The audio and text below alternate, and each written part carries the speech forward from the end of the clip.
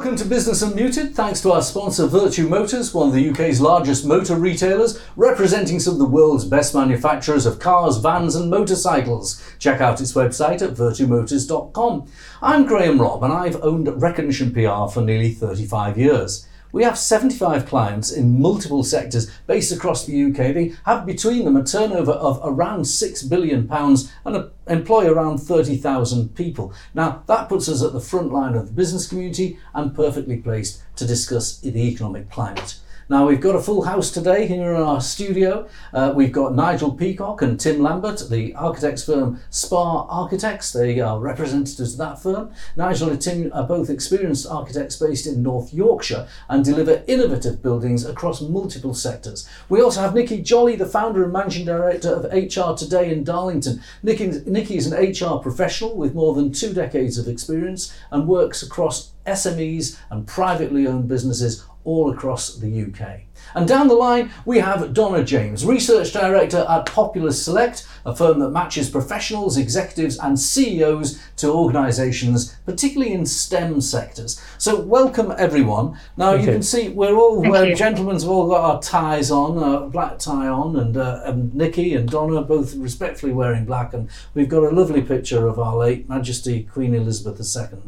It's been an extraordinary week. It's been like a lifetime in a week, really. What do you think, Nikki? I think it's ever so sad. She's been there all my life. My husband described it, it's like losing your grandma, I have to say, and I think it's going to affect all of us over different periods of time. Yes, it's very sad. I think that's right. I also think that King Charles has been absolutely magnificent in the last few days. You can't imagine, can you, what he's been through? No, not at all. And what were your first thoughts then, Donna?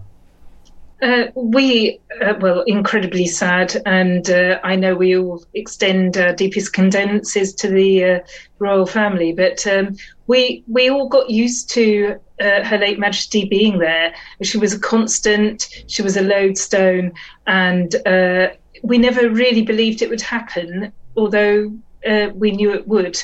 And I agree with you. I think King Charles III is going to be splendid. And I like to refer to the monarch as the most senior non-exec director in the land. And I think that's absolutely right.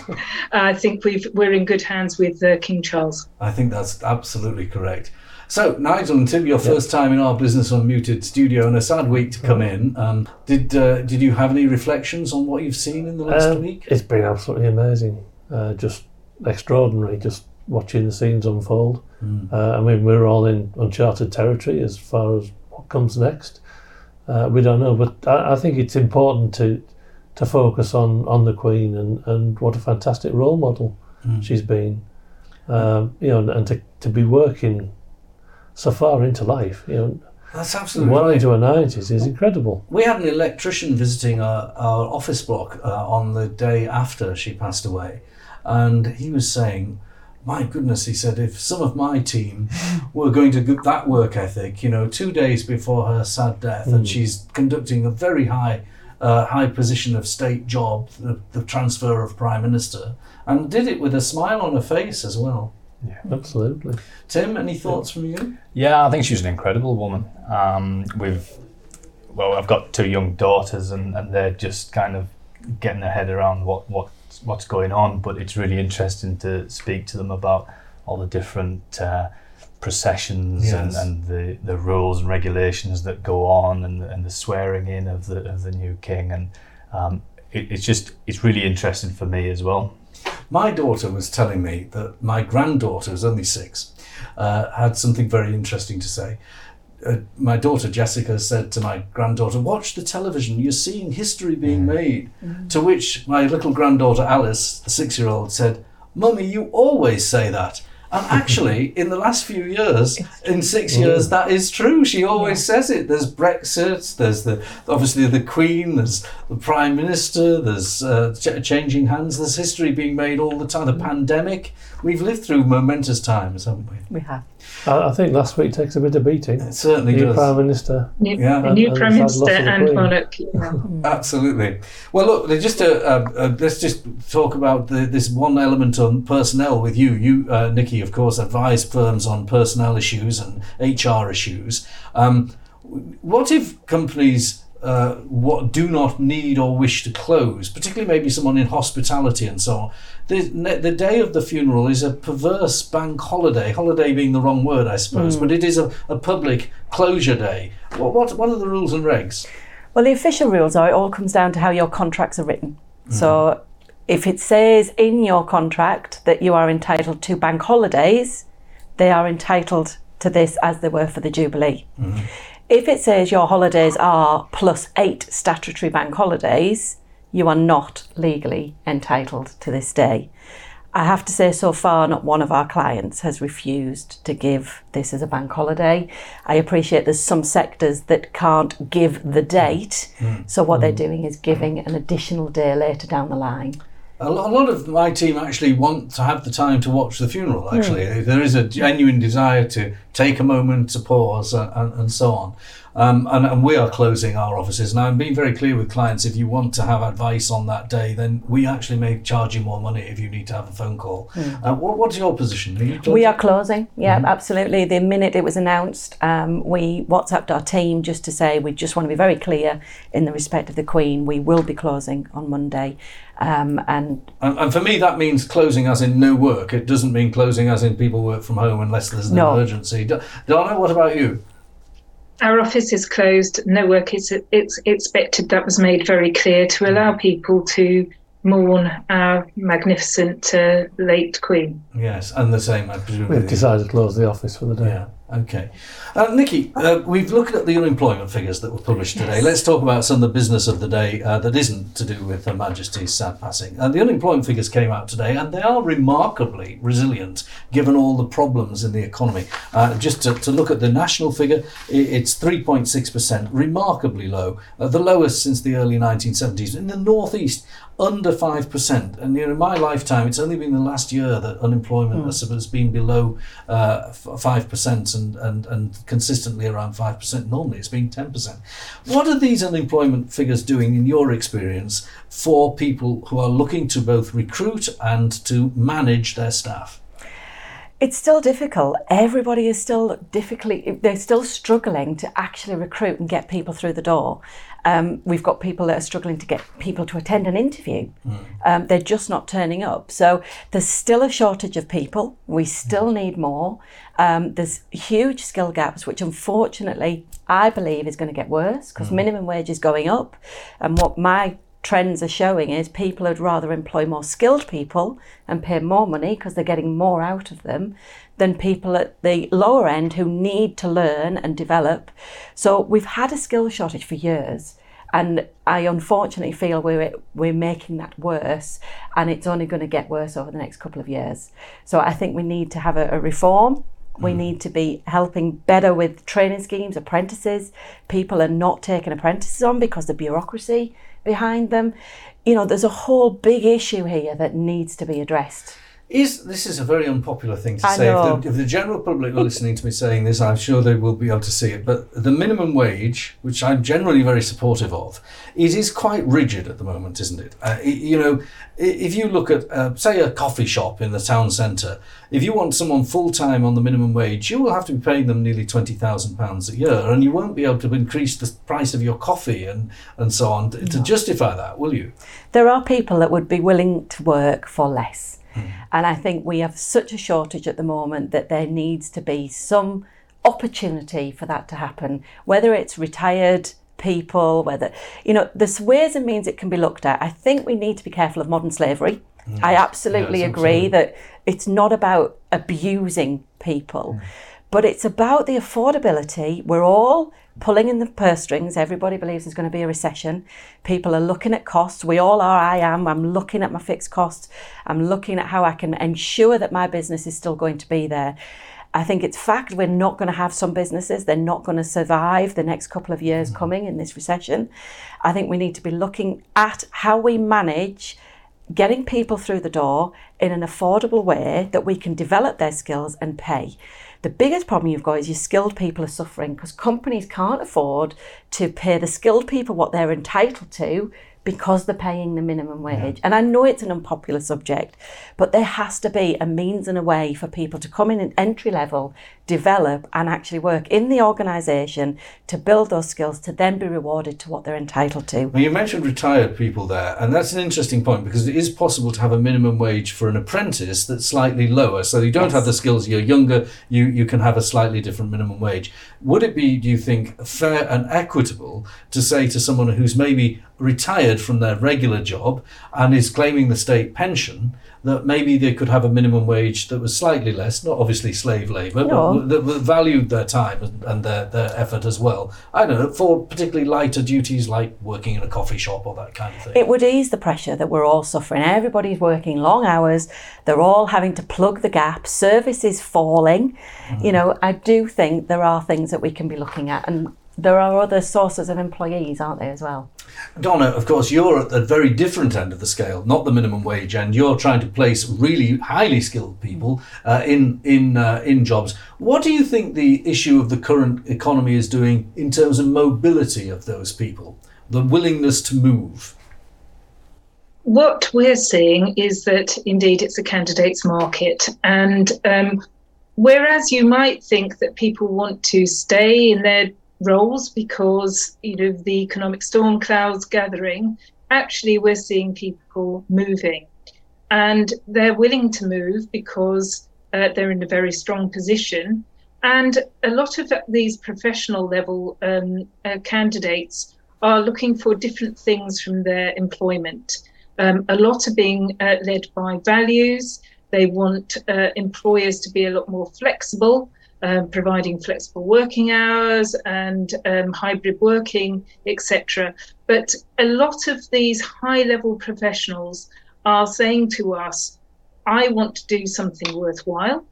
I want to work for a company that has great values and values their employees, not necessarily in terms of high wages, but in terms of progression, in terms of clear goals, and crucially, and I've seen this across all sectors, in terms of autonomy of action. So not being micromanaged, but being given clear targets, clear goals, and able to make that strategy and take those decisions to attain those targets. Okay. Now, in the context of the economy, there's a lot of... we've had a torrent, until the Queen passed away, there was a torrent of bad news literally flooding the airwaves, whether it be this economic forecaster or that economic forecaster, or the GDP being lower than expected, or interest rates going up more because the Bank of England had to play catch up. But the one thing that wasn't affected was the jobs market. It felt that it's a downturn with no implication on jobs. Is this possible? Is this the real deal, do you think, or is it just a lagging indicator, Donna? Many commentators have said, oh, well, at last we're seeing a fall in the vacancy rates. And that is true in today's release, that the number of vacancies has dropped slightly, but we still see a huge number of vacancies, still 1.2 million unfilled jobs. Now, you know, that's massive. It's a really tight labour market. And also, I think this is shown by the jobs data, again released today by the Office for National Statistics, that show that there are a record high number of jobs, mostly led by employed jobs. There are some indicators showing an increase in self-employed jobs. So now I think it is possible that jobs are still being created. Now, our placements are for newly created roles, newly created jobs. The people that we're placing are not going in to replace others. And, you know, this, I'm talking in the Northeast, I'm talking nationally and internationally, jobs are being created still. And that's a large part, perhaps, because of the sectors we work in, the great innovators. We're working in biotech, green tech, and so on and so forth. And, you know, that is echoed in the Northeast, where we see great innovation. We have nearly 50% of Northeast companies being classified as innovation active. That means they're trying to improve their products and processes.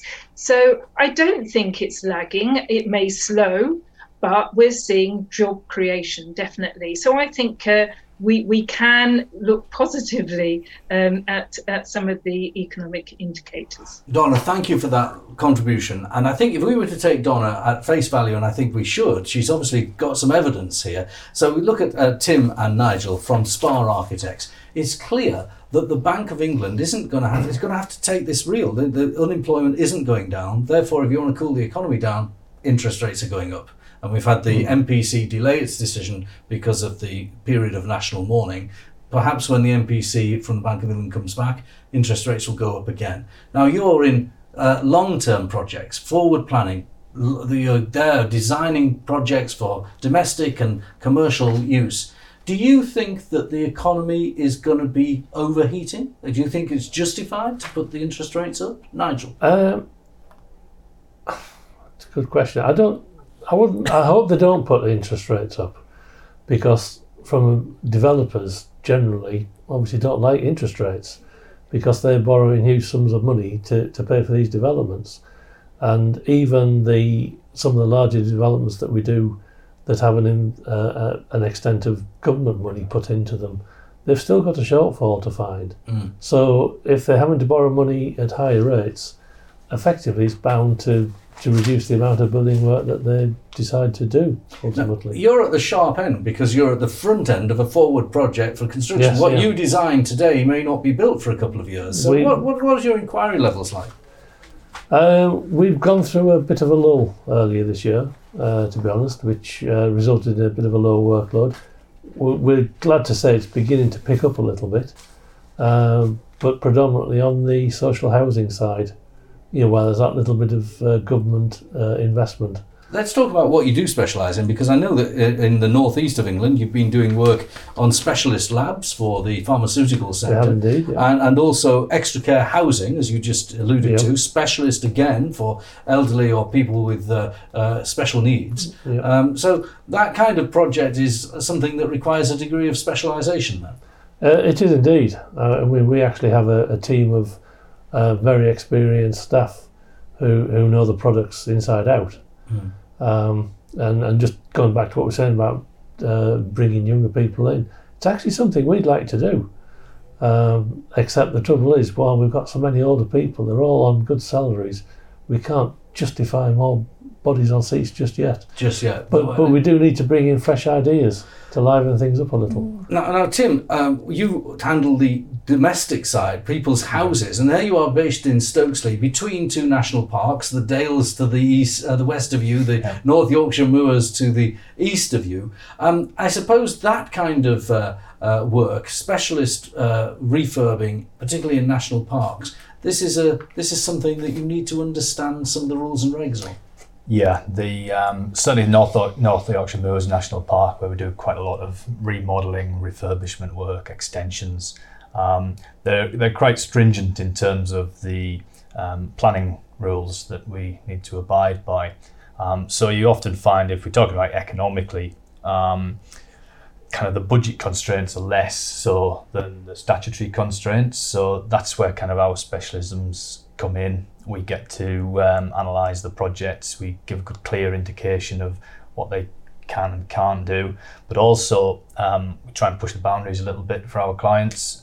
We try and look to kind of renewable, sustainable energy, making buildings more thermally efficient, and try and kind of bring the authorities to look at a kind of more contemporary approach than your traditional barn conversions and sounds like your grand designs in person. You're the grand designs of Stokesley. We're trying, and I think over the last couple of years we've tried to kind of improve the quality of the developments and try and raise some of our clients' aspirations a little bit, and just explain to them that it doesn't particularly cost a lot more money to do what we're proposing, but just a little bit of innovation, a little bit of foresight of and a bit of a kind of a dream of creating a better home or business premises or whatever whatever the project is. Now I don't know if you're called SPA architects or SPA architects. I don't know. It's How actually do you SPA. SPA, that's Yeah. right. But the architects firm that you work with has now been a very, very long-serving firm in the northeastern Yorkshire, hasn't it? It is indeed 52 years. 52 years. What changes have you seen? You've worked for a long time, but in your tenure in this recent times, what changes are you seeing to the way your practice works? It's the technological side, really. I mean, when I first joined the practice back in 95, I think it was, we still had drawing boards. Right. And there was a mix between the drawing boards and the computers, and some of us were a little bit frightened of computers. I think the same people still are a little bit frightened. It's the younger ones who seem to be able to make the most of them. But absolutely everything is done on a computer. And we don't even post drawings out to people now. And what about the way in which planning permissions are decided? There's a lot of scope, but in the recent government changeover, Liz Truss was saying before she became Prime Minister that she needed to speed up the actual decisions, not necessarily change the rules, but get them to sped up. Have you noticed, and would you like to see changes in that? We'd like to see changes. We'd like everything to be speeded up a little bit. But there's so much to take into consideration now. You know, they say they want to speed things, but then they introduce new issues. You know, we've got ecology issues to look at. Nutrient issues is a current one in this area, which is causing problems. You've got all sorts of supporting information that's required. We have to look at ground investigations just before we even get to that. Before you even design the front door, you've got to look at all that. Absolutely. I think that there's a couple of issues, isn't there? There's the issues that Nigel has discussed, which is over the last 10, 15 years, we've probably increased the amount of information we submit for a planning application by about 75%, if not more. There's also an issue of available staff at the local authorities to deal with the applications. I think at this moment in time they're inundated, both planning and building control inundated with applications, and there's just not enough staff to deal with them. But before we talk I'm going to end in a moment, but before we talk ourselves into a gloomy bit, I was very pleased that I was talking to two major businesses that I know well just in the last 24 hours about how their business has been. And one of them runs a big subscription service, and one of them sells high-end consumer products. And they both said that on the weekend after the energy price cap was announced, there was a distinct upturn in take-up because people had gone home and worked out what their energy bills were. The energy price cap has made a big difference, and certainly if you take the anecdotal evidence I've just given, then hopefully that will be as good as will counter any interest rate rise and more, because that's the big worry that people had. Well, we've got photovoltaics on our house, so we tend to just put things like the dryer and the washing machine on when the sun's out. So there we are. That's the way to do it. Well, if you want to know how to get around the energy price cap, talk to SPA Architects, and they'll be able to work it out for you. But Nikki, Donna, Tim, and Nigel, thank you for joining us on this episode of Business Unmuted. Thank you.